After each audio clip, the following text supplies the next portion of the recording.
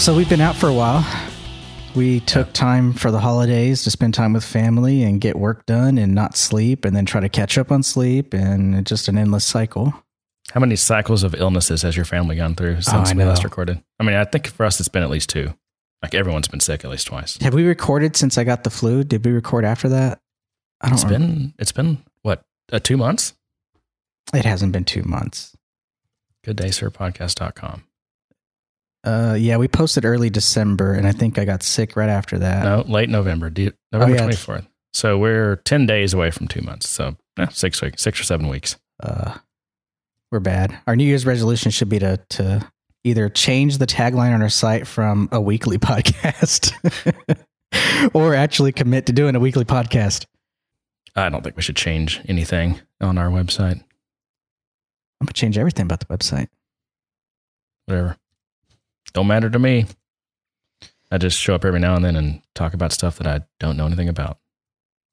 Speaking of that, let's see. Hey, did you know there was a Salesforce Analyst Summit at the end of last year?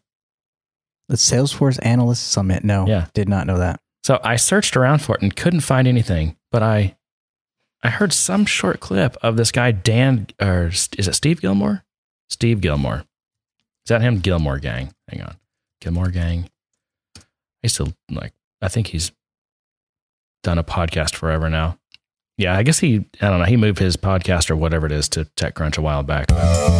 Yeah, there's TechCrunch's annoying song. But he was talking, I was listening to some video or watching something, and he mentioned something about this. They were at the Salesforce Analyst Summit. I was like, oh, I got to find out what this was, because I'm always interested in which analyst Salesforce is, who's on Salesforce's payroll, essentially. And I guess Steve Gilmore is one of them. And as far as I can tell, no hard evidence, but I don't require hard evidence. But I couldn't find anything about it. Like, search for it was called Salesforce Analyst Summit. It was 2014. You can find something about it. I mean, everything kind of links to TechCrunch, but I couldn't really find much about it. It's almost like it was a shadow event. So you're saying that you heard about an event, but you can't find it. So here's a Twitter status. When was this? December 16th from Leslie Tom saying the Gilmore Gang, John, all these different people, Steve Gilmore, recorded live Friday, December 12th in Menlo Park, California at the Salesforce Analyst Summit 2014. So they recorded a podcast there. Yeah. So what is a Salesforce analyst? Are we talking? I go to pages that Google shows, but I'm getting 404s. It's just very strange. I mean, are we talking like professional service business analyst type people? No, like people who like industry analysts. Okay, so in the stock market type stuff. I don't even think, no, not even from a finance perspective, just from a technology / business perspective. I'm guessing that's what it was. So I don't know. See if you can find anything. I see here's a Tumblr reference to it. Why attend the Executive Summit? Executive Summit. Oh, that's something different. Anyway, I just thought it was weird. Very strange. It's all stealthy. It's very stealthy. I know that's what attracted my attention to it. Is how stealthy. I mean, I just can't find anything. Well, I see a Dreamforce 14 sales summit, but I don't see anything about a analyst summit. Anyways.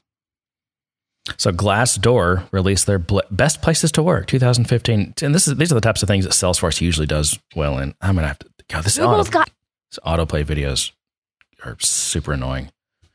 Why is the web full of autoplay videos now? I don't know. I'm going to have to go back to...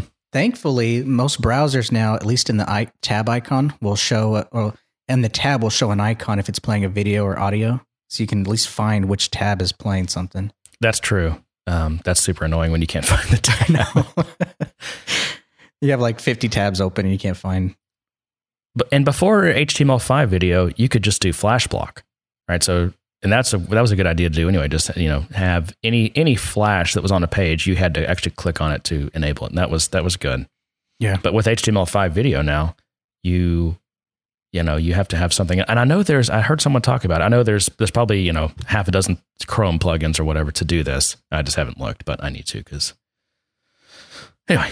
So yeah, Glassdoor, they do, they aren't they the ones that you can go to their website and do, post anonymous things about your employer. It's pretty, actually, there's some kind of juicy stuff in there. You can go read, pick any company and just read what employees anonymously say about them. But Salesforce missed the list, man. There's like a top 50, or I think that's what it was. Salesforce wasn't on there. They usually, I think they've been on that before. I think if it's a more local list, they definitely rank up there. I guess this was more of a national list. Yeah, I mean, so, the top is, number 1 is Google. Number 2 is Bain. Wasn't that Mitt Romney's company? Number 3, Nestle Purina. Number 4, F5. Chevron, HEB, In-N-Out. Burger. It's kind of weird. McKinsey & Company. It's weird to see these top consulting companies on there, because I hear nothing but nightmare stories about them, working for them. Yeah, I don't know. I guess it depends on where you're at with them. It's number 17. Adobe, 18. LinkedIn, Apple, Gartner.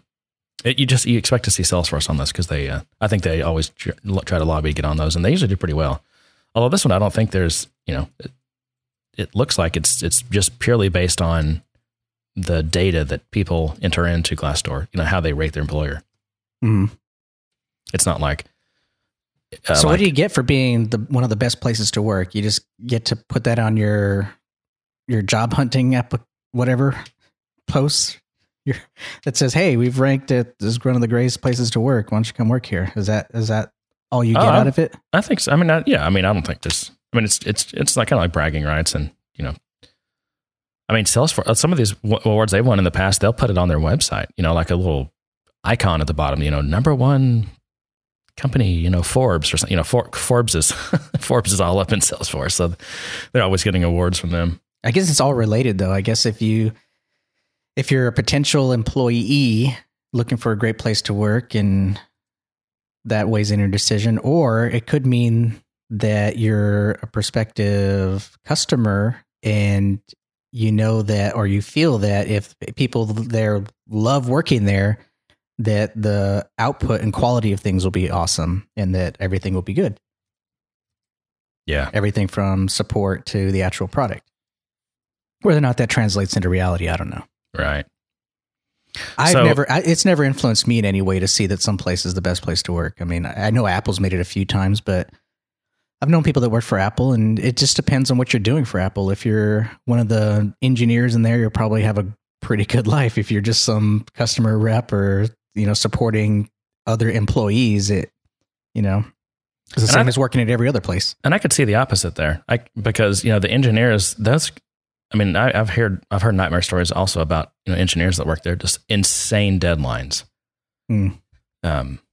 Whether it's, you're working on the next iPhone or, iOS or something in OS 10 or something. I mean, it's got to be just breakneck speed getting stuff done. So, but I've heard, it's weird, Apple. I mean, I've heard stories from people that work there that were incredibly positive and, exactly the opposite. I just think it depends on who you worked for, what time it was, just your experience can be very drastically different. Yeah. But yeah, all my notes that I put together for this episode are, there's a lot of them are just so stale because we were gone so long. We can move on to some not so stale stuff. We got some release stuff to talk about. Well, I wonder if I should just plow through a couple of these old things first, and then we'll kind of go in chronological order and then get to the new stuff. Plow through, brother. Okay. Do you know anything about this new CRM that HubSpot created? No. I don't know much about it either, but it looks interesting. So HubSpot is one of these, they do like inbound marketing automation. So I'm surprised they haven't been bought yet actually by Oracle or Adobe or Microsoft or Salesforce. But they launched their own CRM, and I think it's for, small and medium companies, and it's definitely not like a software development platform that Salesforce tries to be. Nothing like that. Just CRM. But the screenshots of it look great, and it supposedly is just all about, I guess, improving just the process of that like a salesperson or marketing people go through. So like whether it comes to like entering data or whatever, because even though, Salesforce is this, 800-pound gorilla now. I mean, we even have, think of our mutual friends that just complain about and hate Salesforce.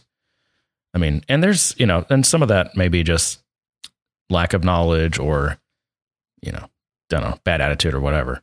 But, you got to admit that Salesforce, I mean, the UI in general is it's like 10 years old, or, it's, I mean, not only just the UI, but the flow of using Salesforce that, whether you're converting leads or whatever, working opportunities, it's very heavy, and the markup, because they're supporting old browsers, it's all, kind of non-responsive, just the same old, super table-based markup. So I think there's a gap there that some of these, and I don't think HubSpot is really, I don't think they're really mounting any serious challenge to Salesforce, but it just illustrates that, when you see something like this, it's like, it's amazing how refreshing it strikes you. It's like, oh my gosh, that looks so great. It's like a modern app, and it's CRM. Yeah. Well, I mean, also in the stale news category, which was on my list, is the end of support for IE 7 and 8 on Salesforce. So, and I'm glad to see that. One of the main reasons they touted that was because they don't support HTML5, and I don't think IE 9 does either, but they're not ready to cut support off on that one just yet. But that is nice to hear.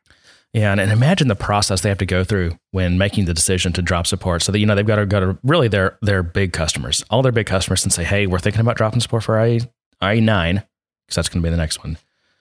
And then they kind of gauge the pushback they get. If one of their, take HP, which is probably one of their biggest customers, or Dell, right? I mean, if Dell just says absolutely not, there's no way we can do it because we're going to be on IE 9 for the next, 18 months, then Salesforce may, that may. Do you think they really go individually though? Because even in the announcement notes, they had stats. They said that 5% are using IE 7 and 20% are using IE 8. Do you think they just kind of looked at the percentage and said, it's under 25%. We're going to cut it off? I'm sure that's part of it. And of course, they have all those stats because everyone logs into their website, their web application, so they can track all that. But it's, it's the big companies that are usually stuck on the older versions. And, I'm sure Salesforce would love to just only support, IE 11 and up, and, just essentially modern, the latest version of every browser. That's really that's your dream. Yeah.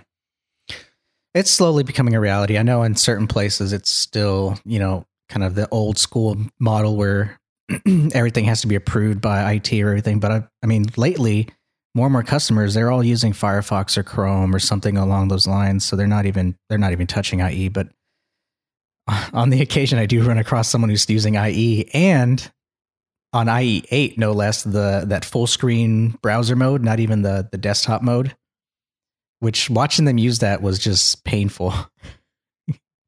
I can imagine. Because it just, I don't know, it just wasn't very productive to me. It just looked really bad, and it just wasn't a great way to browse stuff. So it's like it's like the browser, and I kind of get this. I mean, like the browser and the Chrome and all that should melt away, right? And you should just have your content you're dealing with. But the layout and the way things were positioned, where you went to kind of interact with things, just did not seem really intuitive. And I have IE8 installed on a VM, but I've never really used that browser. I've always kind of gone into desktop mode and used the one we've all known. If I needed to test something in IE, of course, everything by default is Firefox or Chrome. Speaking of testing in IE, did you know that Microsoft now makes available like parallels, I think, in like Fusion VMs of that have Windows and every version of every reasonably recent version of IE on them? I thought they had a site where you could test your. I want to say we talked about this before, or I've seen it before, or we've mentioned it before, but I remember making a mental note of it at some point that there was a way to do that.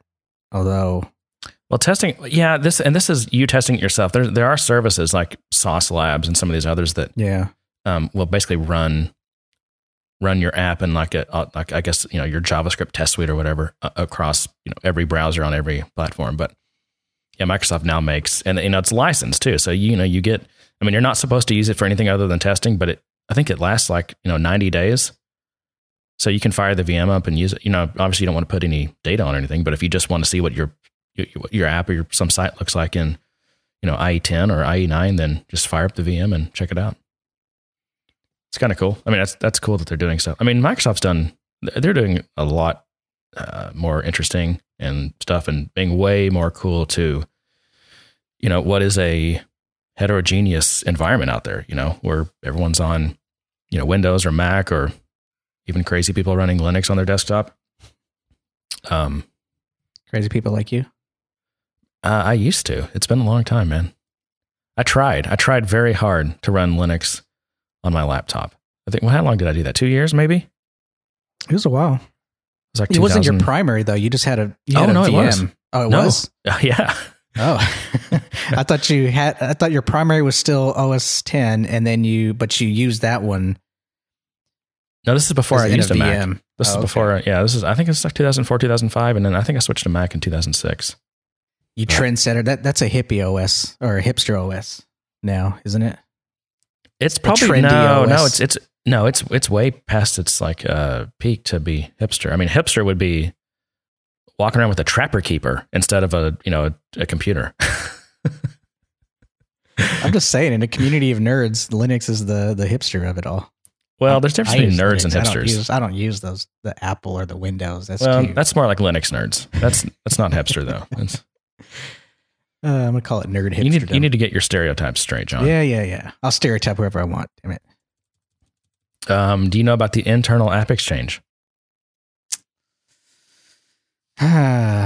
Yes, that's been around for a while though. I remember they did a beta of it and a pilot of it because when I was working for another company, a big company, I remember talking to them about that.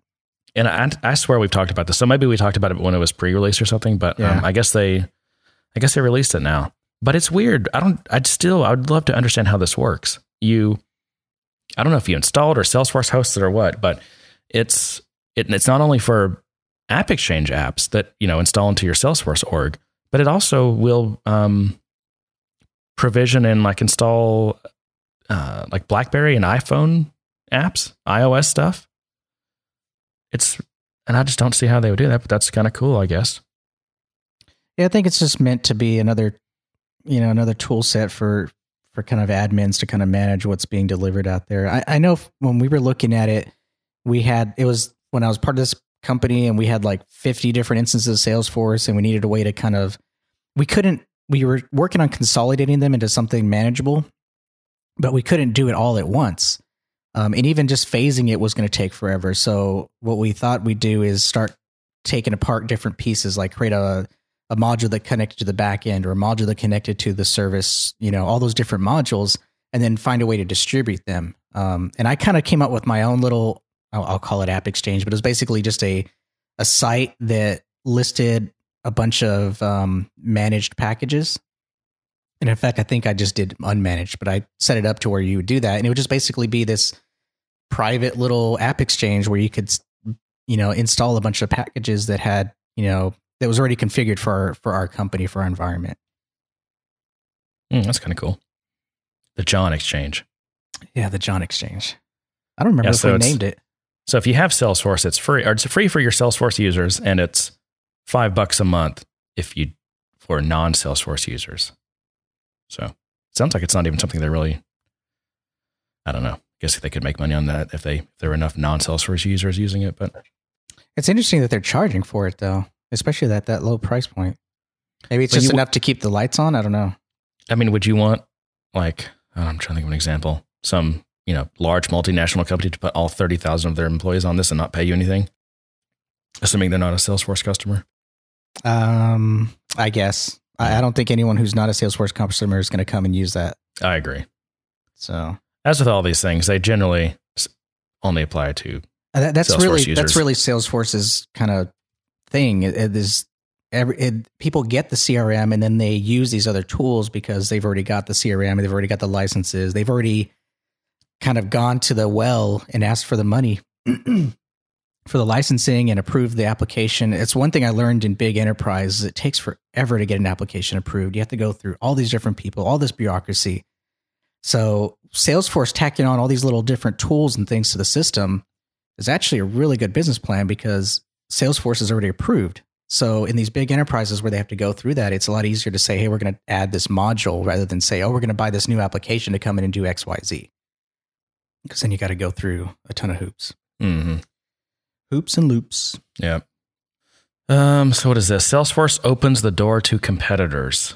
Sounds boring. It does. You picked a bunch of boring topics.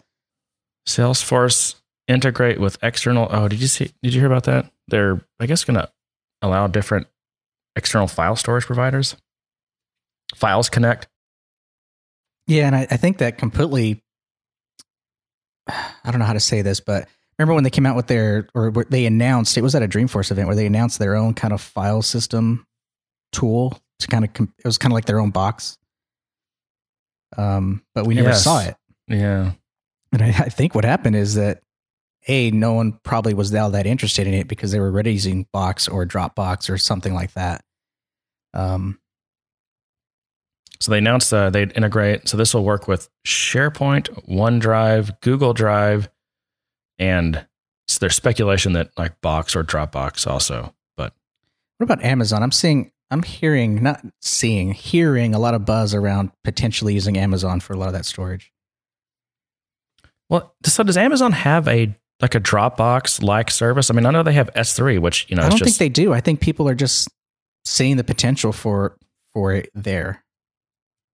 I mean, some of these storage systems are little things I've used in the past. I'm trying to think of one. Droplr, for example. I think it actually used S3 as its.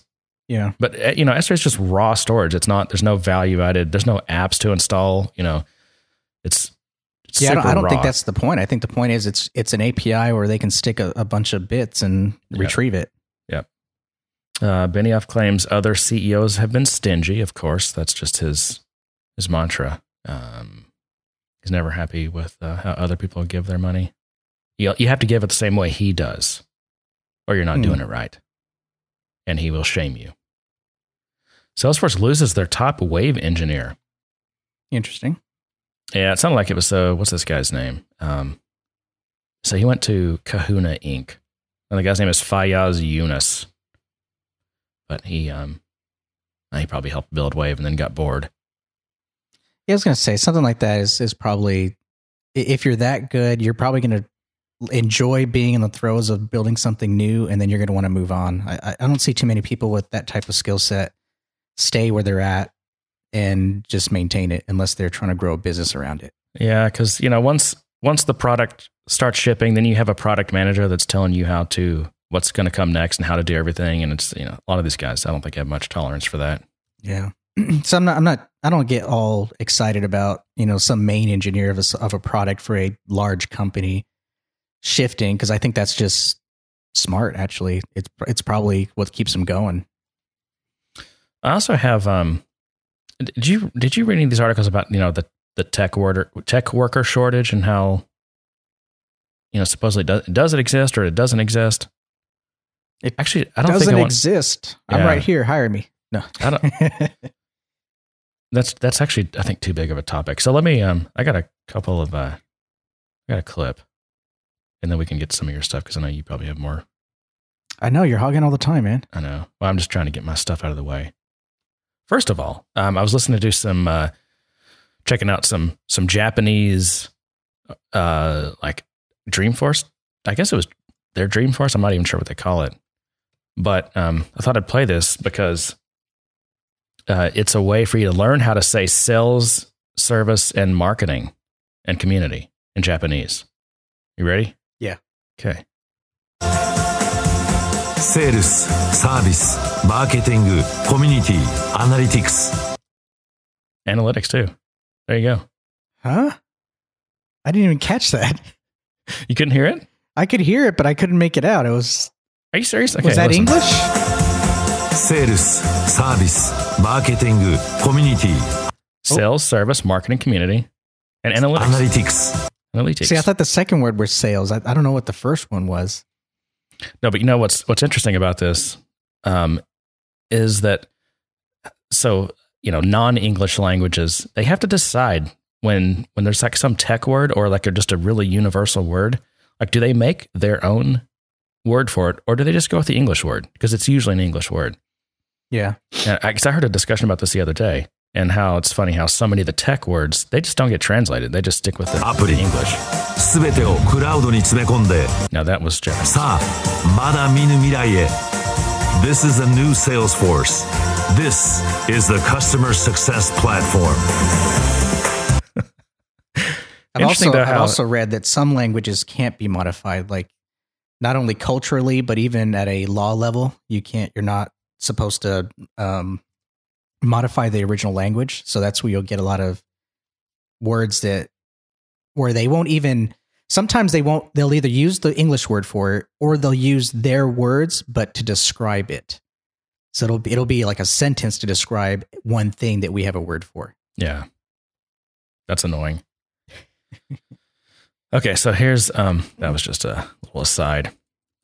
So recently there was a surprise, a Forbes event, and Mark went to it and sat down with someone of these Forbes guys. I've seen him on TV before. Probably recognize his voice, but I think I saw this on Twitter, but I didn't actually watch it. I just saw the post on it. I clipped a couple of things on it. So this first one's like, I'll tell you that you already know this, but for the last couple of weeks I've been in Hawaii. And just before I left for Hawaii, I got a nice little package in the mail. And the package was from a company that I love and have worked with for a long time, and a good customer of ours, Fitbit. Surprised he was in Hawaii. I can't ever picture him being in Hawaii. My Fitbit. He sure does love Fitbit, doesn't he? I mean, he does not stop talking about. You can Google Benioff and Fitbit. I think he's got some kind of really close relationship with the CEO or something. Because he mentioned it at the Dreamforce event, and now he's talking about one of his favorite companies being Fitbit. Exactly. All right, so just keep that in mind. And this is this new Fitbit, and I put it on. Sounds like a commercial, doesn't it? Yeah. And it's right away. I'm starting a journey with them. Of course, this is a connected product. It's connected to my phone. It's connected back to them. As soon as I got the product and I get their app, have to put their app on my phone, then I have to sign up. Now I have an email from them. I've got adoption happening. They're now emailing me out, are you doing this? Have you tried that? They're trying to upsell me. Did you also buy the scale? Now, that's definitely a commercial. That's not Benioff talking casually about a product that he enjoys. That is a absolute commercial. Every word is purposely chosen, and it's almost like he's trying to describe this gadget to like my mom or somebody. But I think he needs to work on his pitch a little bit because, buying a little device for $50 or $100, how much ever they cost, and then immediately getting bombarded with not only like annoying questions and like nanny following you up, like, did you run today or whatever? But now they're trying to upsell you on scales and stuff, which have got to be more expensive than a Fitbit. Like this is not convincing me to buy this product. Anyway. Oh, hey, would you join the community of other, Fitbit, very important scale. Have you also joined the community of everybody else who is your friends who are on Fitbit? And suddenly I go from receiving a package in the mail to I have multiple products. Yeah. I'm joined together with all my friends, and I'm getting emails from them on a regular basis. And the interesting thing that happened was I'm in Hawaii, and all of a sudden I get an email from my friend Michael Dell, who's my neighbor, and my friend Michael Dell, who's my neighbor. He says, "Well, are you feeling okay?" And I'm like, "Why?" Did you hear that last clip? That last part? Did you recognize that? No. And I'm like, "Why?" Oh yeah. He's like, "Well, I noticed you didn't work out yesterday." I said, "What do you mean I didn't work out yesterday?" And he goes, "Well, we're friends on Fitbit. You just added me to the Fitbit community. I'm monitoring you now every day." Now, to me, that's very creepy. That is creepy. It is creepy. Okay. And that's an important point because was it 2 Dreamforces ago? It really started really bothering me how much Salesforce is really honing in on this ability for companies to just super creep on you. like to ridiculous levels, to see, you're on their journey plan. They have a map of you and they can see where you are. And, your toothbrush tells them when you brushed, and just, and also, I also think that's why Mark's super into Internet of Things. Like, I mean, I know that's like the big buzzword, and like everyone's got to pretend like they're in the, a part of it or whatever. But I think one thing that a CRM company would like about or why they'd be interested in the Internet of Things is if everything's got an IP address, then everything can spy on you and report on you. And that's exactly look at Salesforce. I mean, that's exactly what they want to do. Yeah. I mean, I guess that helps Salesforce customers sell. If you notice his pitch, I mean, we said it sounds like a commercial, but it's not a commercial for Fitbit. It's a commercial for what Salesforce can do, and that's handle and manage those communications and those communities. Yeah, I think this is like it starts off as like, oh, this is a great product and this and that, and let me tell you about it. But then he kicks into what's not great about it is the tracking or the steps or anything like that. It's, oh, they sent me a communication to buy more stuff. Oh, they sent me a communication to join a community. And oh, now everyone's social and communicating. And of course, Salesforce tries to sell community constantly, right? Yeah. So it is a commercial, but it's a thinly veiled commercial for Salesforce services. Yep. Okay. But yeah, so I just wanted to make sure that you agreed on that whole. This is just like yet another chapter in the Salesforce is super creepy book. It's monitoring you that way. Well, let's get to that. Let's get to the creepy factor, because we're all heading to creepy. We all know that. We're all heading to creepy. We all know that. I mean, does it get better than that? Just a full-on admission. I mean, the only thing that would have been better than that is a notarized affidavit. They know it. They know it's creepy. All this stuff is creepy. If you knew what some of these technologically advanced retail and consumer companies know about you, you'd probably be seriously offended. I mean, it's offensive. Yeah. But I don't know. I don't think there's any way to avoid the creepy factor. For us, it's super creepy. For my kids or even people who are a generation above them, I don't know. They're so used to today sharing everything about their lives. They overshare on Facebook, overshare on Twitter. Well, and don't you think that it's people not having odd to them? Don't you think that because I think our generation, it's going to be the last one that it intrinsically values its privacy. More than likely. I don't know. I mean, you'll have, your, you always have like your libertarian thinking types, but I mean, I think that the vast majority of people just are not going to care about privacy. It's kind of been not beaten out of them because they never had it, but they'll just not know what it feels like or the value of controlling your own information. Yeah, that's one possibility. The other possibility is it does go that way, and then everyone revolts against it and basically stops doing everything. I just don't think that can happen. I mean, there's just too many powerful interests that are just the train's left. Okay, so let me jump forward a little bit. Yeah, and the people in the room here are making it happen. And the people in the room here are making it happen about getting on this creep bandwagon. I mean, I wonder who's in the room. I would love to know who was in the room. Who was he talking about? Take a look at these first two rows. These are your creepy stalkers. Yes. Your corporate stalkers. Yeah. I'm sure it was like Salesforce's top customers. That's who he was talking about. Okay, how do I jump forward? Okay. Information while you're working out.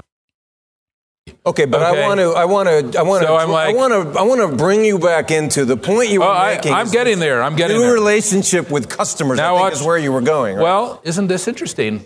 Now let's think about Fitbit. What do they know about me? They know actually quite a bit about me. Yeah, no kidding. They know where I am.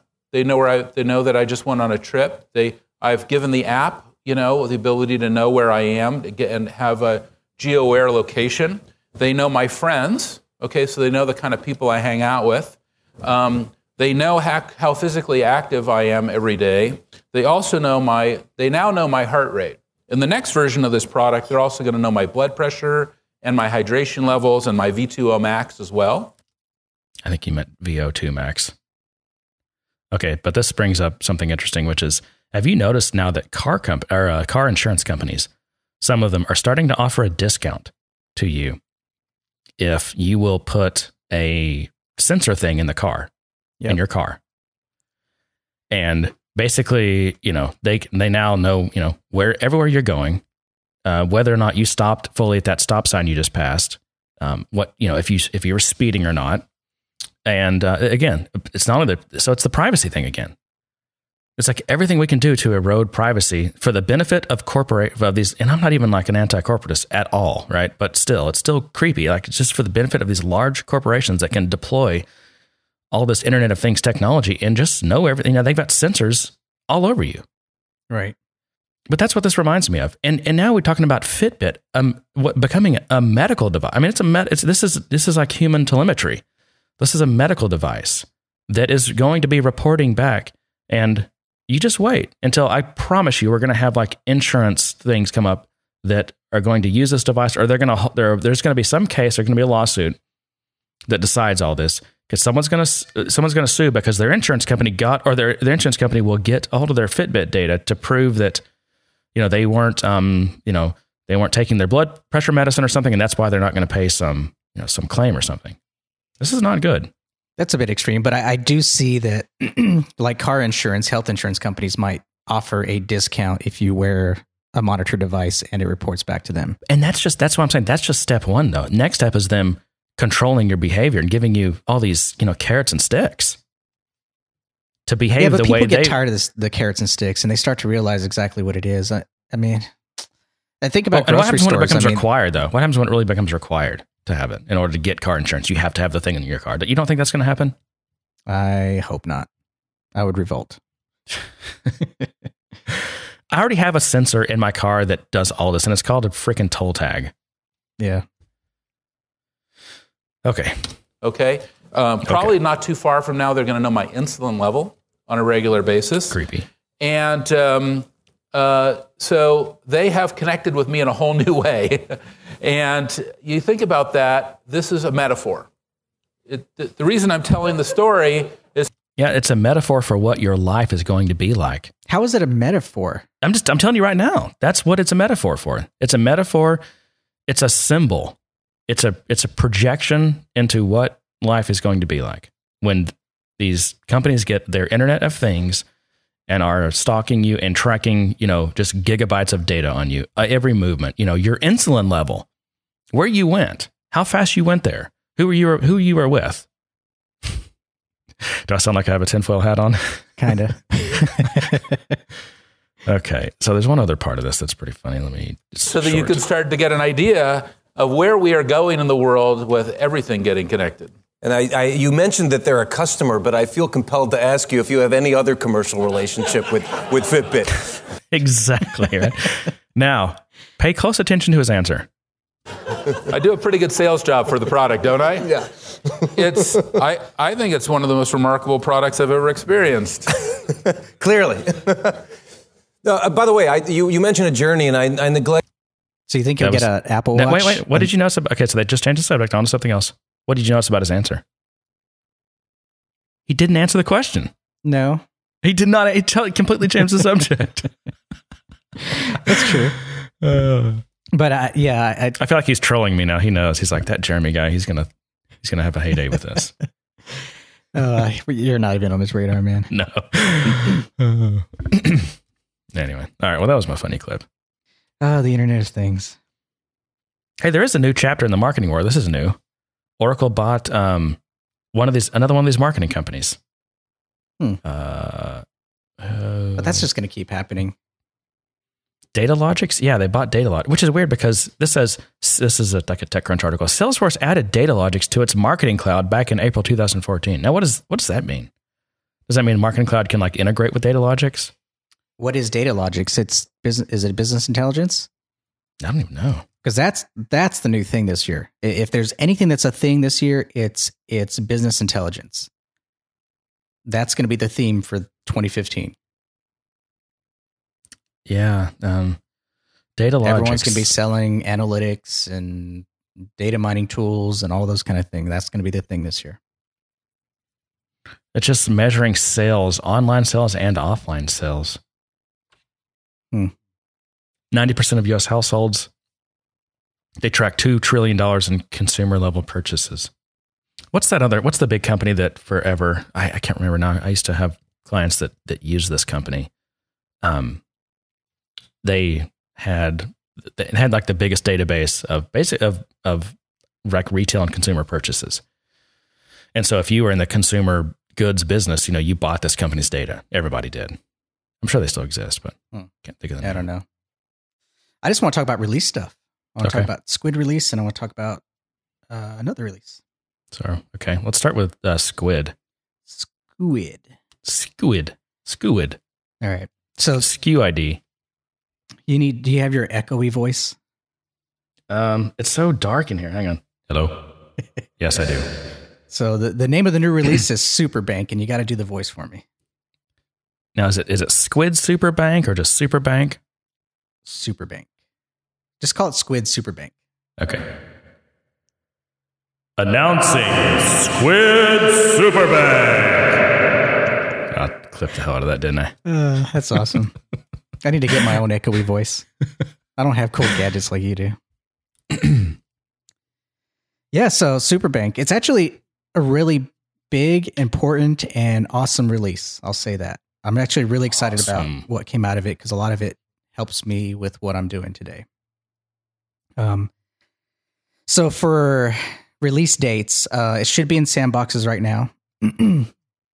On the 16th, it'll be January 16th. It'll be GA on App Exchange, and on the 21st, it'll get pushed out to all production orgs. So by January 21st, Superbank will be released. And when you say it's pushed out to production orgs, how are they doing this? I don't know. That's a good question. I know as an App Exchange, as an ISV, if you're in the ISV force, unique name there, there's way more options nowadays for like pushing out updates. Yeah, I don't know if that means they're going to push a notification and then the admin can go and say, yes, let's do this. Or I believe that's way. I think the admin has to approve it, but I don't think it's like, here you go, and it's there and you deal with it, Yeah.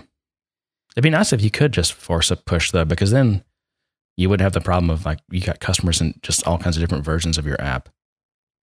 That's always a pain. Yeah, that's kind of what I was pausing at. I was going to say, although it sounds bad, it almost would be nice to have a just push here. You're on the latest version always, because otherwise you lose out on features. But then when you get into enterprise and those that want to control what version, or what if your new version breaks something and all those kind of things. So it's very anti-software as a service to not be able to have all your customers on the same version. Right. Anyway. So anyway, some notable features. So the visualizations, so they have their new charting component. I'm not sure if I talked about this before, but I might have mentioned it. So they do have a new set of components for creating charts, and those charts are attached to the data models. So when the data model refreshes, your charts automatically refresh and things like that. I was a little bit spoiled by charting because I rolled my own charting into previous versions of Squid using Google Charts and things like that. So I got really spoiled by creating my own data sets and massaging the data the way I wanted it, which means they're not really compatible with a Salesforce query and thus a data model. So there are places where I'm going to be able to use them, and there are going to be places where I probably won't be able to use them. And now my challenge is mixing and matching the two different chart types, especially since the visualizations actually are really nice. That you get the chart, you get the legend, and then it's like in typical analytics fashion, you can like actually interact with the chart itself and with the legend. So if you click on a legend, it'll disable that value from your chart. So you can actually remove stuff from your chart and add stuff from your chart just by interacting with it that way. And so what was your complaint about this? That the way you have to deal with it is different than your existing?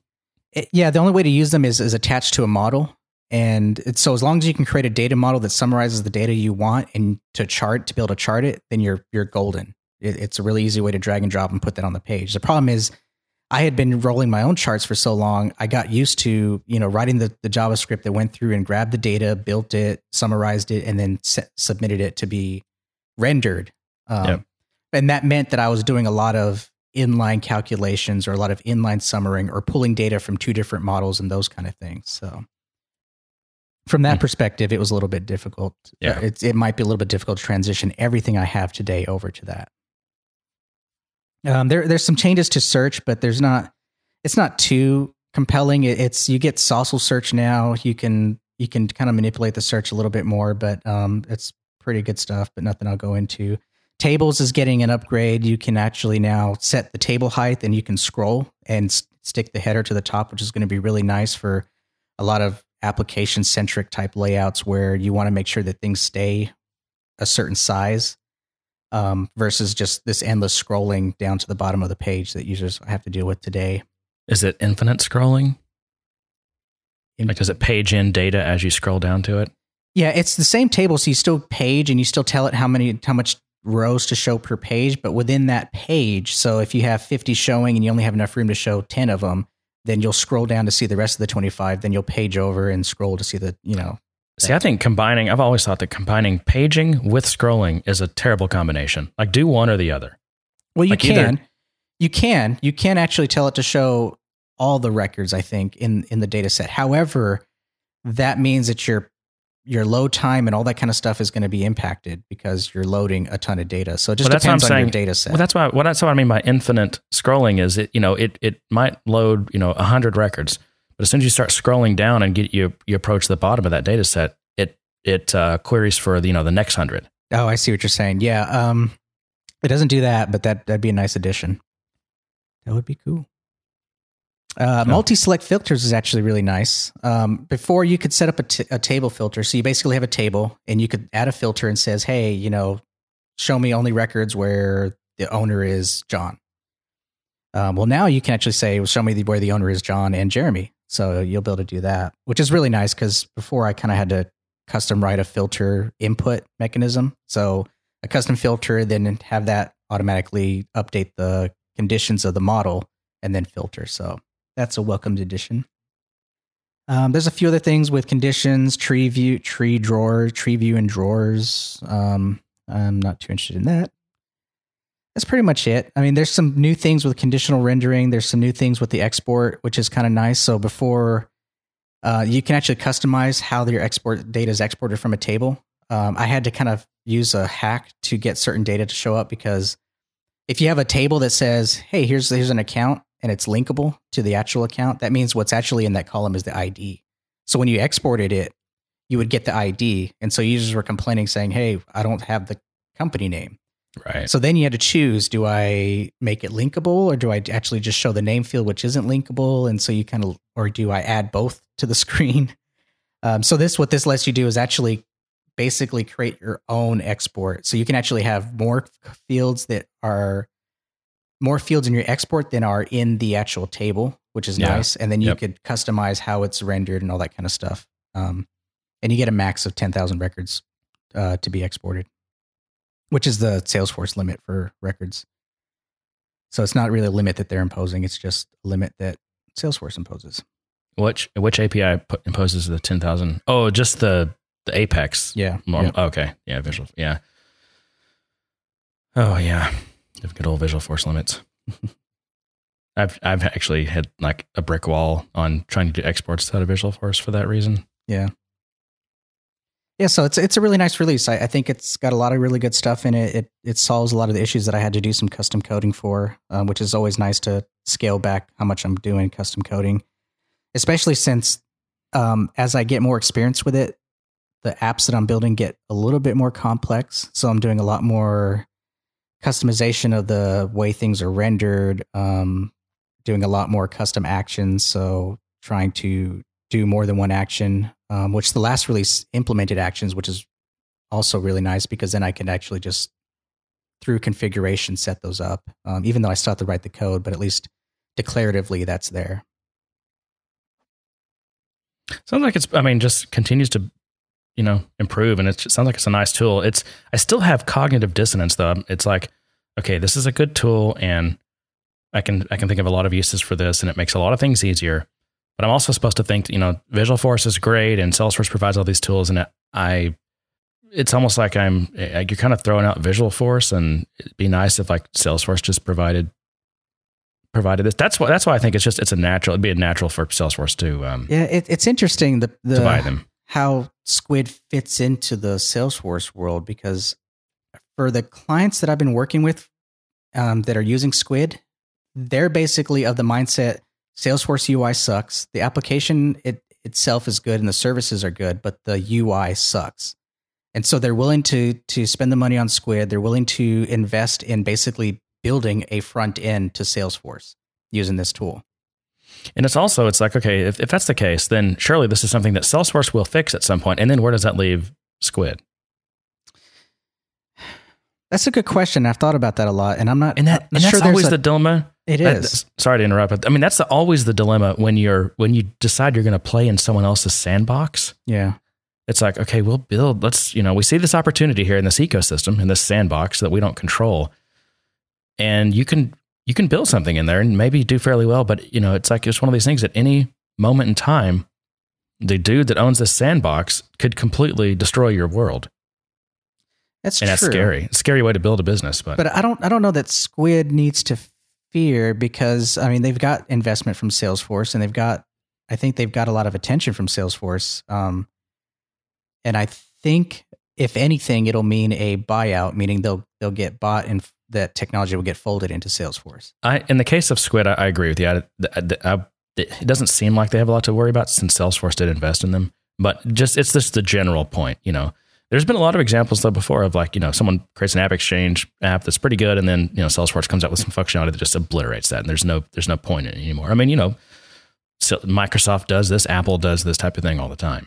Well, I think what Squid does is that Salesforce needs a new UI basically. And they're going to have to deliver which they're working on, right? It's coming. But they need to know how best to do that. And I think Squid shows them a good way of doing that. The combination of server-side logic with client-side logic, which I think Salesforce is lacking. And they've kind of, you see different elements of client-side stuff in Salesforce, like with Chatter and all those kind of things where they say, oh, you have to be on this version of IE for that to work or whatever. You have to be on this browser that supports HTML5. So you see some of that today. But I think their layout engine and what customers want and their ability to create all these really customized interfaces, I think Squid shows a good example of how to do that with Salesforce. I agree. It's like free research for Salesforce though. If Salesforce ever wanted to build they're investing in it and they're keeping it going. So yeah. I know. I know. Like I said, Squid's a little different because Salesforce seems to be on their side somewhat. But Salesforce is working on basically having Salesforce One be the desktop interface as well, like maybe the one interface to rule them all, like a completely responsive interface. Mm-hmm. And yeah, we have Wave, which is Wave and Lightning components and all those kind of things that are going to compete with that type of model.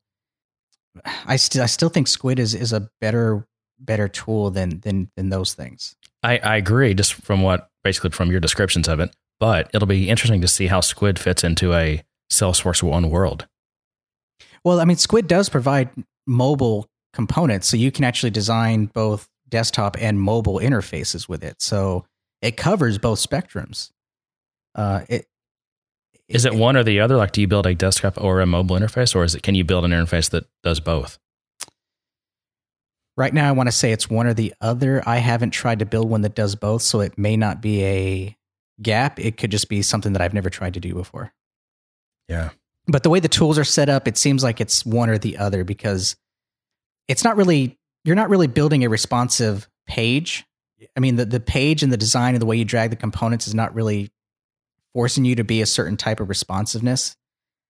It's still up to you to design whether or not that's going to be that way. And there's, I guess what I'm saying is you could create a desktop page that's responsive and you could load that up, but that's not the way the tools are built. You'd have to customize it, go do all the CSS, do all the grid CSS and all that kind of stuff so that, when it gets to a certain size, it shows data a certain way or something. But for the most part, it's not, the tool set isn't meant to be responsive. And maybe that's the next move for them is to create an editor that's actually responsive.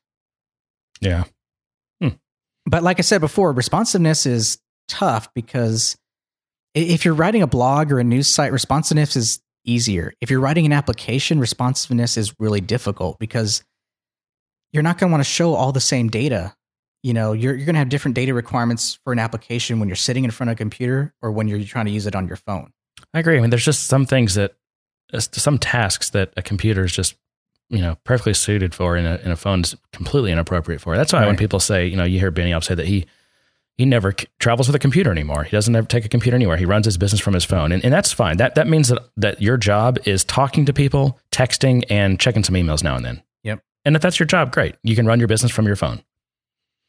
But that's probably true of most salesmen and CEOs and those upper level people and salesmen. I think for those of us that are in the back end actually delivering on stuff and making things happen, not to say that one's better than the other, just to say that those of us that are actually implementing the process or working through the process have very, very different requirements than those that are more mobile and meeting face to face with people. Yeah.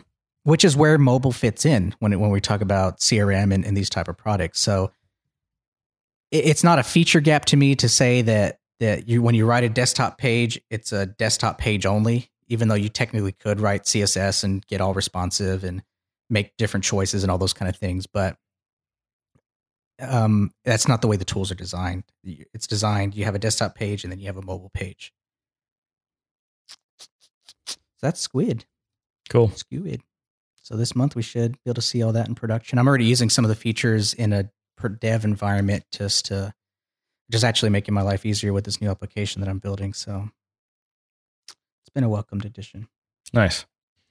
All right. So you want to do, talk about spring, by the way. Yeah. I just wanted, before we get into that.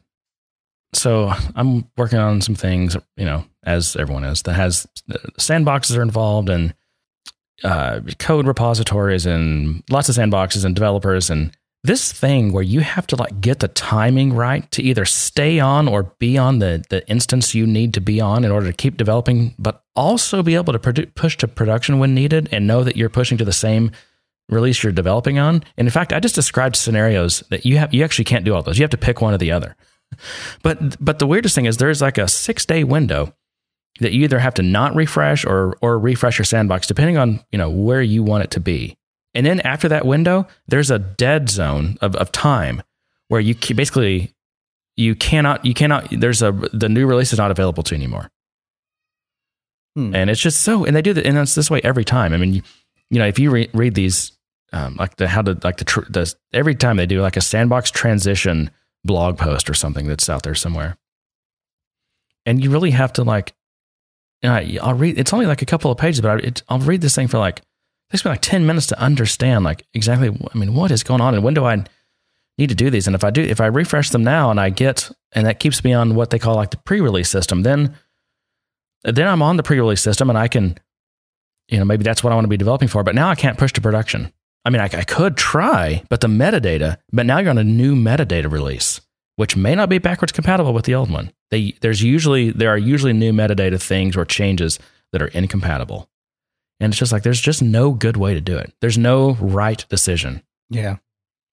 And that just gets into the whole, also just the way that deployment works on Salesforce and their metadata model of deploying. It needs so much work. I sometimes wonder if that's just a carryover of the old, and we're kind of in that transition phase, because honestly, when a new release comes out, a new Salesforce release comes out, we do test things and we do see if everything still works, but it's not like an intentional thing. I mean, we run all the unit tests, or if we're developing something and we'd see an issue, then we know and we can report it. And I've seen people report those type of issues, when they get something in Sandbox and it's not in production. But for the most part, that's something that has to come from the one managing the system, the admin and the code base, to actually actively go out and check that. And it doesn't happen very often. It happens for those companies that have a lot of due diligence and a lot of good people who will think about those things. But I'd say, I'm just going to give a percentage. I'm making this up, but I'd say about 75% don't ever test a release in Sandbox for the purpose of seeing if everything's still going to work once it goes live in production. Yeah, I mean that number sounds, it rings true to me. And do we need to do that? If that larger percentage is actually just getting by and not having very many issues, and if enough people scream loud enough, Salesforce could technically roll back a release or put out a hot fix for something, which is what most of us in enterprise do anyways, because rolling back a release is really expensive. We don't, we prefer to hotfix something that's broken that made it into production versus trying to roll it back and do all those kind of things. So Yeah, because sometimes rolling back is almost impossible. Like a lot of people don't, they plan their upgrade and, go forward strategy, but they do not even really have a plan for how to roll it back. Especially like imagine if a data migration's involved. Yeah. Usually people write forward, they write data migrations that can go in one direction only. They cannot go backwards. What's also an issue is that a lot of us only have one full sandbox. Well, when you're talking enterprise, you get that one, and usually we try to make do with one because it's really expensive to buy more. So you end up testing everything in a release version that's not on production yet, which has features that are not available yet. And it's and metadata that's not compatible. You cannot deploy, feature you can't deploy your, version 33 metadata to production. If production's still on version 32. Not generally, no. I mean, if you're lucky and you're only deploying like a subset of metadata that hasn't changed or whatever, then you're probably okay. Right. But that's total Russian roulette. I think a better solution is the ability to, through configuration in a sandbox, say, I want to use version 31, version 32, version 34, and to be able to switch it back and forth. Now, I know that's probably a pipe dream, but that I think would be the best, because then you could put it in a mode and say, hey, we're going to test functionality. We're going to check and make sure everything works. And then we can change it back and we can still do our development. We can still do our releases. We can still do all of that stuff. The problem with switching back and forth is, what do you do with code that's sitting there, that's a version up or something, or using a feature that's not there anymore? So, well, that is the problem. So I know why it's a pipe dream, but that to me seems like the better option is to be able to choose what version you're using and to be able to dynamically choose it, even if it's like you can only change versions once a week or something like that. Yeah.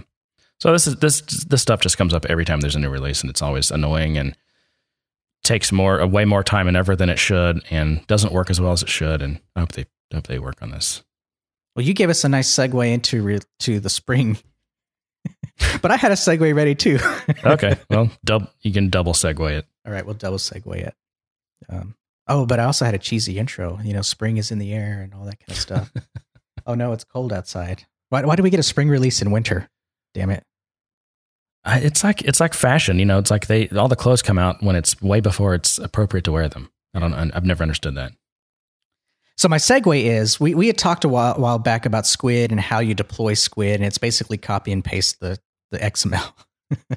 Or you could create export everything, create some kind of, I forgot what it was. You can create a package out of your pages, and then it goes in as a static resource. You deploy that static resource, and then you import that package. So it gets kind of kludgy, but it is what it is, because you can't create custom metadata types. Well, in Spring 14, they're going to pilot the ability to deploy custom metadata types. And I'm glad you brought this up, because I read this and I just don't understand how this could possibly work. It's like I can build my own functionality in Salesforce. No, I think it's more of being able to say, I have this configuration where I would normally use a custom setting to do it. But you can't deploy that. You can deploy the fields and all that kind of stuff, but you can't deploy the values because it's data. A custom setting is just a table. So I think what this means is that you'll be able to create a custom metadata type and say, here's my configuration, here's the data associated with that configuration, and be able to deploy that. I mean, but think of examples of metadata types. There's page layouts and custom objects, and Visualforce page is a metadata type, an email template, folders. Those are all backed by like code and massive amounts of functionality in Salesforce. Like I can't add my own. It's like the difference between a model and a meta model. Like you can come up with a new model that's based on the system's meta model, but you can't come up with how would you create your new meta model unless I can just, can I drop a new jar file into Salesforce's build system and so my code runs? Yeah, I'm not sure on the entire implementation. It's pilot, so we don't have too much access to it. The release notes kind of shows some examples of how to retrieve and get metadata information. And it's almost like you would a custom setting where you say, get instance or something like that, but you're getting, metadata value names and things like that. So I don't know. I don't know what the format is or what you save it as or anything like that. So it'll be interesting to see how it shapes over time. And if it'll almost solve sounds like just a problems custom object to me. Almost sounds like a custom object. It's just like a data structure and values. I don't know. And see, this is why people tune into our podcast. Very informed, very informational. Well, it's a new We have feature. our It's a story new down. pilot feature, so it's hard to say, oh yeah, it's going to be this, this, and this, and this, unless I had access to someone who engineered it and did that. And again, with pilots, the functionality could change. So they're basically with the pilot, they're going to select a few customers, ISVs. Probably they'll probably stick with ISVs. Maybe an enterprise company that's doing a lot of custom development, but I think they'll stick with ISVs and say, hey, here's this thing. And we'll see it. Let's see if it solves your problem. Like, maybe for Squid, they can create their own metadata type for the pages that you create. And it's all XML right now, but maybe it'll be put into this format, this metadata format, and you'll be able to deploy those or something because now it's metadata and since it's metadata, it'll be included in your package and you can deploy these. So me as a developer writing a Squid page in Sandbox will be able to deploy that hopefully. Yeah. It just sounds like a data structure to me. So I don't know. Yeah. I think it's still a data structure type, but it's a type that can move data. There's like some limits on it and things like that, but you'll be able to actually move it and deploy it versus custom settings, which is combination of metadata and actual data. So it's two different things. Right. And who knows, maybe it'll just be a JSON format in the back end. I don't know. Yeah. All right. Anything else sound interesting on? Yeah, I'm sure you have other things, right? Well, I thought there was a lot of things interesting on here, and when I mentioned it to you, you said it was kind of uneventful. And I think what you meant by that is there's really nothing new for developers in terms of the language or anything like that. Nothing's changed there. Yeah. So when release notes come out for a new edition of, not edition, I guess it's version, right, of release of Salesforce. I mean, the first thing I do is I go directly to the section where they would announce the just very small handful of things that so badly need to be addressed and that really cause Salesforce to just be stuck in the past with, really outdated, multi-decade old technology. And it just makes certain things on Salesforce, force.com, what are you going to call it? A total pain. So I go right to those and look for, it's like, when you're growing, if you grow up really poor or something on Christmas morning, you go down hoping to see the best present you can imagine. And it turns out there's, a couple pair of socks and, Hey, I like socks.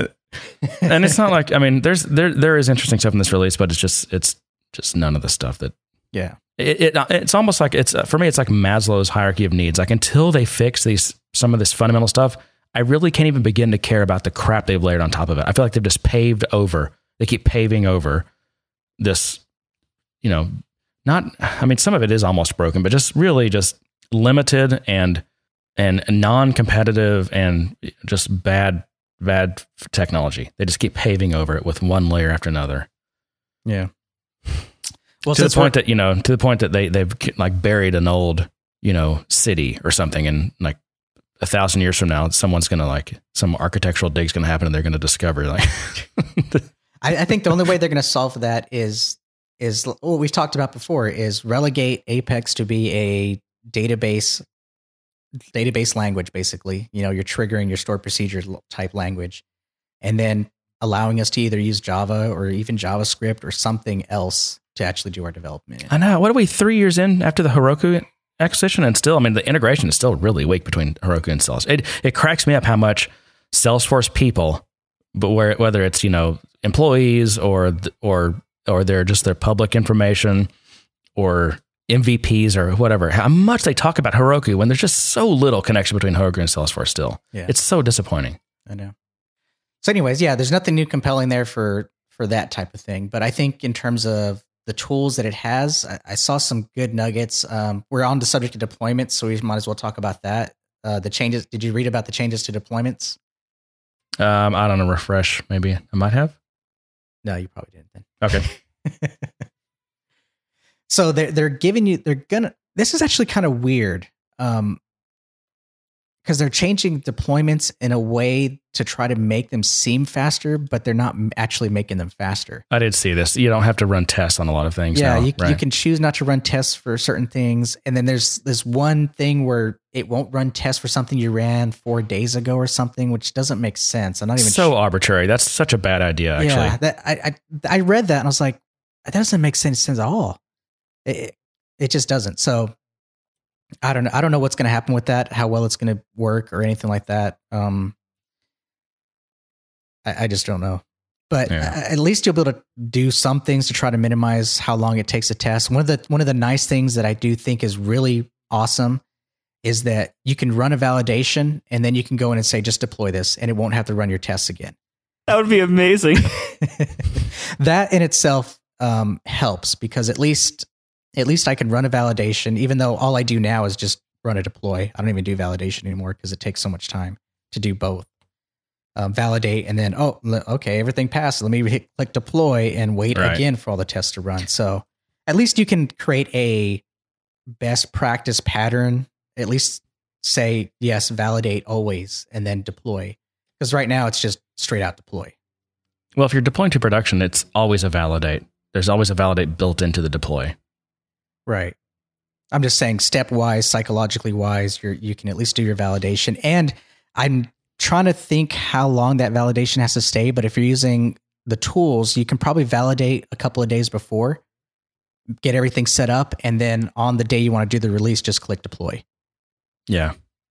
Assuming nothing in your package changed that you need to push up and validate again. But if that's the way that works, then that'll be extremely valuable. Because then, when everyone's here and everyone's at work, all the people you need to help support it, your developers, your release management team, all those people are there. You can run your validation. If there's any issues, you can all huddle together and fix it. And then once that's done, then only one person has to be around to hang out, at 10 o'clock at night or whenever you're doing your deployment on Saturday, and click the button. Yep. So from that perspective, I think it's really great.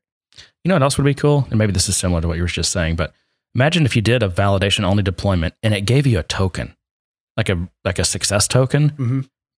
And you had some option to lock production down, so there were no changes to it. And as long as you hadn't changed since that token was generated, you could then just Salesforce would they basically, that token represents like a stored deployment, and Salesforce could just immediately deploy it in the future as long as production hadn't changed. Immediately deploy it and not have to run the tests and all the waiting and all that again. Because some in big deployments, this can take, hours at least, if not days. I don't know. Sometimes, it takes just a minute to run a small test class. So, if you think some of these deployments that have thousands of test classes, that could take a day, So imagine if you could just pre-run pre-flight, all that stuff. And then again, as long as you somehow you lock down production or something, you could, just do an auto, not an auto deploy, but you just flip a bit and it's that new deployment is in production. Yeah, that'd be awesome. Now I was looking back over the release notes, and I remember there was a picture of that button that says quick deploy, basically, which is after it validates. And it does have, didn't see this in the text anywhere that says, we're going to keep it for X number of days. But on the screen itself, it has a little screenshot. It has a little expire counter. And right now on the screenshot, it says 3 days, 23 hours. So I'm assuming 4 days. Yeah, that's what it said, 4 days, which I still don't understand. That is so arbitrary. Yeah, so. I guess that's Salesforce saying, well, I guess, you don't usually change very much in 4 days. It's probably still good, right? Yeah. Okay. As long as you don't really care if stuff works or not, go ahead and deploy it. It's dangerous, but it's probably one of those things where, I don't know, you're kind of living with the danger because it's going to make things a little bit faster. It's a kind of a compromise. Well, Salesforce development is certainly all about compromise. I think that's probably what it is. I think more than anything, it's a compromise because those of us who are out here trying to deploy large code bases and Salesforce unable to solve the speed issue. And it's a compromise that says, okay, well, we just won't run tests for XYZ or, those kind of things. We'll give you a little more flexibility to choose what you run. It puts a little more risk on our side as the developer or whoever's doing the deployment. However, it's just a compromise between the two that says, yep, you might deploy something that doesn't work or break something. Yeah. Which we kind of do today anyways. Yep. Other than that, there wasn't too much else in terms of deployment. I didn't really see anything compelling about Visualforce other than they're now going to start showing maps on address fields, Google Maps, I think. And then you'll also have like a component in Visualforce that will do the equivalent of showing that map. Do I have a Visualforce date picker component yet? I don't think so. Can you believe that? When Lightning comes, you will. Really? Okay. I think so, because you'll be able to create your own components. And I mean, they've waited this long. They might as well just wait for Lightning. Might as well. So for Apex code, you get more flexibility with callouts and batch jobs, which is kind of nice for those that are integrating with systems that have APIs that just aren't written for Salesforce friendly. Yeah.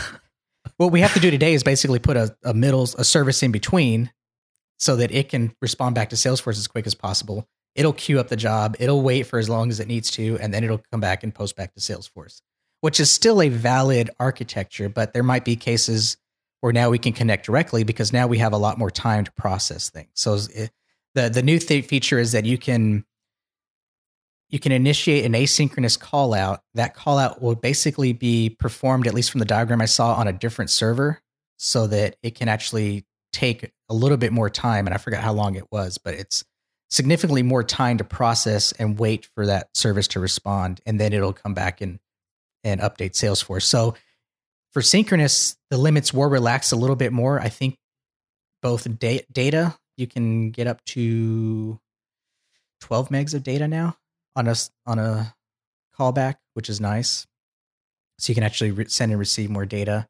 Mm-hmm. And the timeout was relaxed a bit, but to get that full, wait as long as you need to, and I'm not sure it's wait as long as you need to. I'm sure it times out after a certain amount of time, but it does wait longer. So you're able to integrate directly with more things. Or in the case that I had, it was integrating with back office, which was SAP, and we were trying to communicate with those services directly. And of course, those took time to process, and there was some timeout failures and all those kind of things. So I saw something about how you could, they made it easier or more possible to like keep, just chain one like job onto another. Because aren't there limits on like starting like a batch job from a batch job or something like that? They don't let you do it. Yeah, so I think that's been loosened up. But I also just noticed, I didn't see this before. You can do a deployment to an org that has an active, like background job.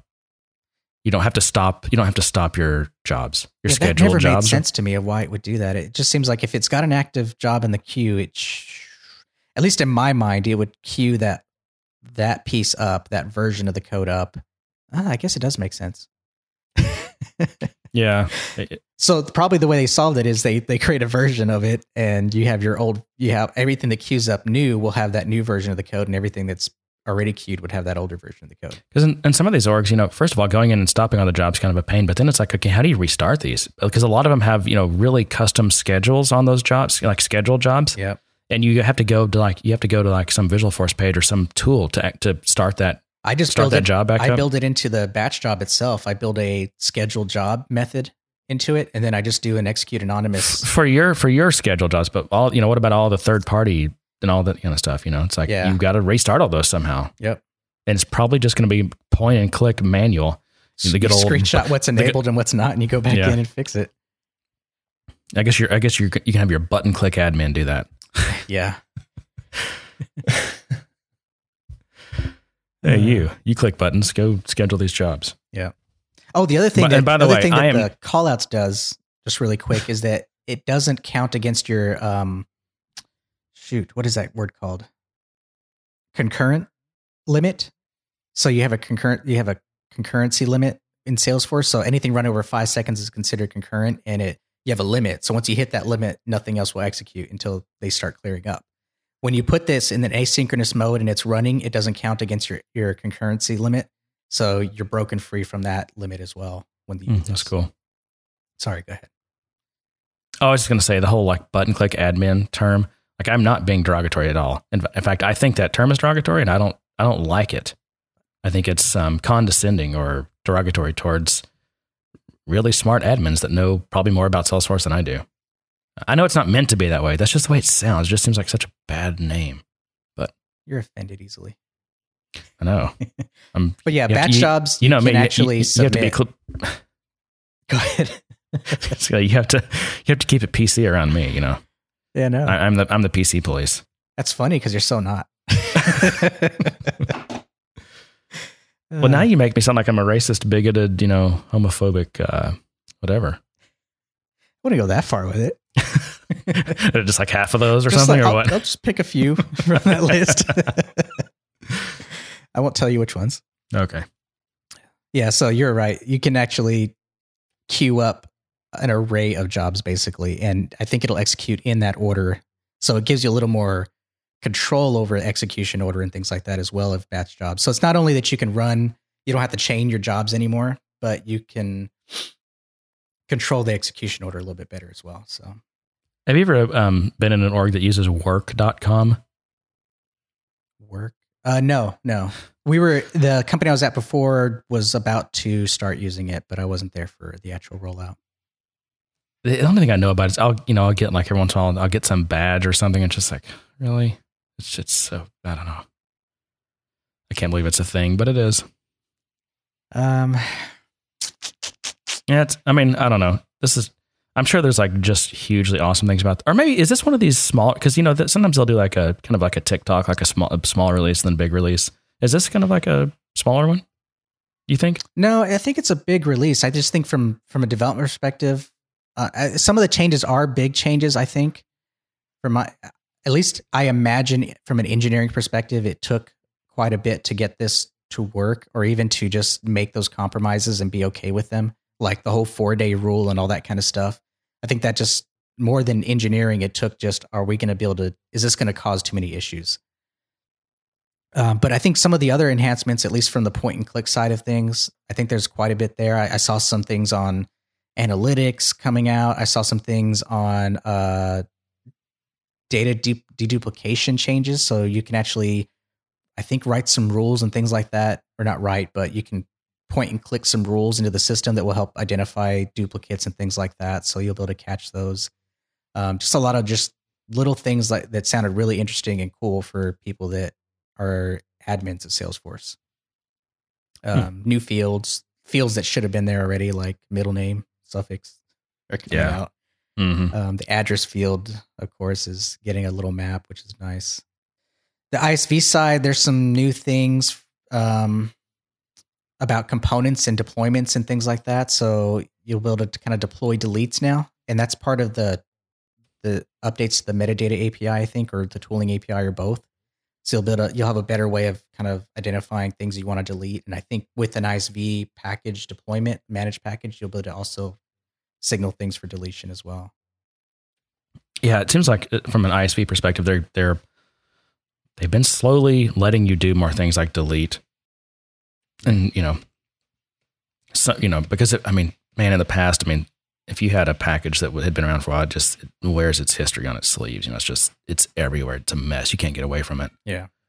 You can't refactor, you can't rename, you can't delete stuff. You can't delete code unless it was like, I think you could delete private Apex classes. And the problem is, if you install, like, for example, a global Apex class in your package, then people can form dependencies on that. Like, they can now code around that. They can use that code, and you can't just go ripping stuff out that there's references to. So right. I get the problem. There's got to be. Well, there's still references to things, but as long as you can, what it might give you the ability to do is get rid of those dependencies. So you can say, if maybe you had a workflow rule that had a dependency on some class or something, or some whatever rule, you can remove that workflow, and then that gets rid of the dependency, and now you can actually get rid of that whatever other rule or class or table or whichever. So there's still dependency management there, but it sounds like you'll be able to at least initiate those deletes with the package. And if you can work around all the dependencies, which is tough,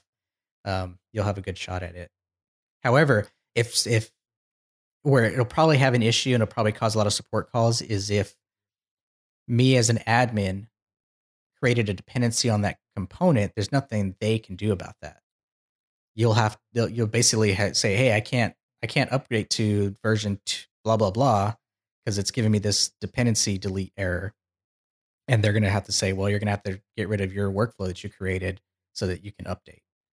Yeah, I mean, I think that's better than not having any delete capability. But I think so. I just think it's going to increase the amount of support that an ISV is going to have to provide, especially when it comes to updates, because there's going to be those situations. But yeah, I mean, this kind of goes back to, playing in someone else's sandbox. Like there's just, it gets tricky. Yeah. Really tricky. So on a side note, did you notice that the template for release notes changed? You know what? I hadn't even looked at the PDF yet. Are you talking about the web-based version or the PDF? No, the PDF version. Oh yeah, it's a totally just new look and feel, right? It's a new look and feel. It's cleaner. It's easier to read. Looks like Twitter. Everything. It's also much more explanatory. Like when it introduces a section, it talks about what that section or what that technology is. So like Apex Code, it actually tells you what Apex Code is from a very fundamental standpoint, almost Salesforce 101 type way. So it's much more wordy, but it was hard. Yeah, I was looking through one of them the other day, and I was like, "Oh, this is hard for me. Like, I can't find my brain is so used to the old format that I was having a hard time. I'm going to have to get used to it." Yeah. But the other thing I liked about it is they started including the ID exchange into it. So if a feature is added, or basically when a feature was added or whatever was updated because of an idea, you're talking about you asked for it. Yes. Almost like you're being punished. You asked for it. Here you go. Exactly. Don't blame us. You said you wanted it. I think that's been in there for a while. There's always been like a little icon they'll put next to new features. Also, that it's like the you asked for it icon, or you'll see that next to. That's been in there for a while. Yeah, but I think if I remember correctly, it actually links to those ideas.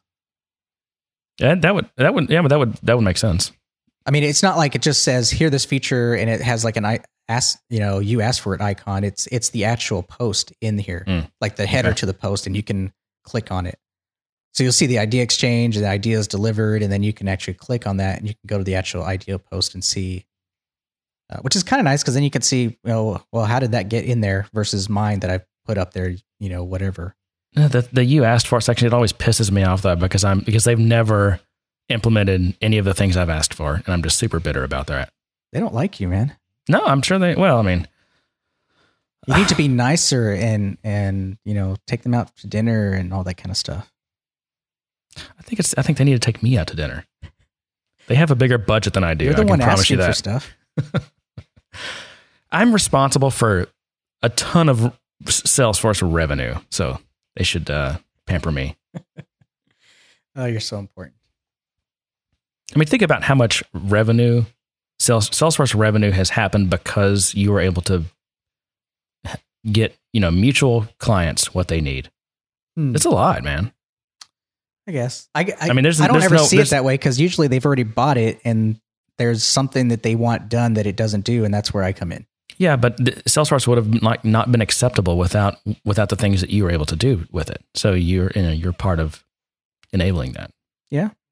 Yeah, I mean, that's definitely part of the sales pitch of, well, yeah, it doesn't do this, but you could write a Visualforce page that does do that.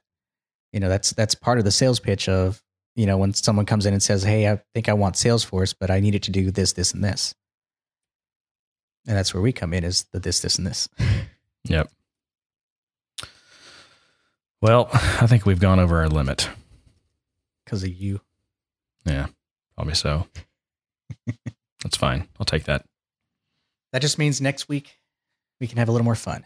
It is almost pitch black here in my cave now, except for my monitor and the lights on my mixer. I can't even see my keyboard. I need a picture of that. You need to post a picture of that so we can see Jeremy and his I'd have to have a super wide angle lens because I'm so boxed in here. Like you couldn't get a camera in here. Take what I'm video. saying? Take a panoramic video. I know. I guess actually, 6.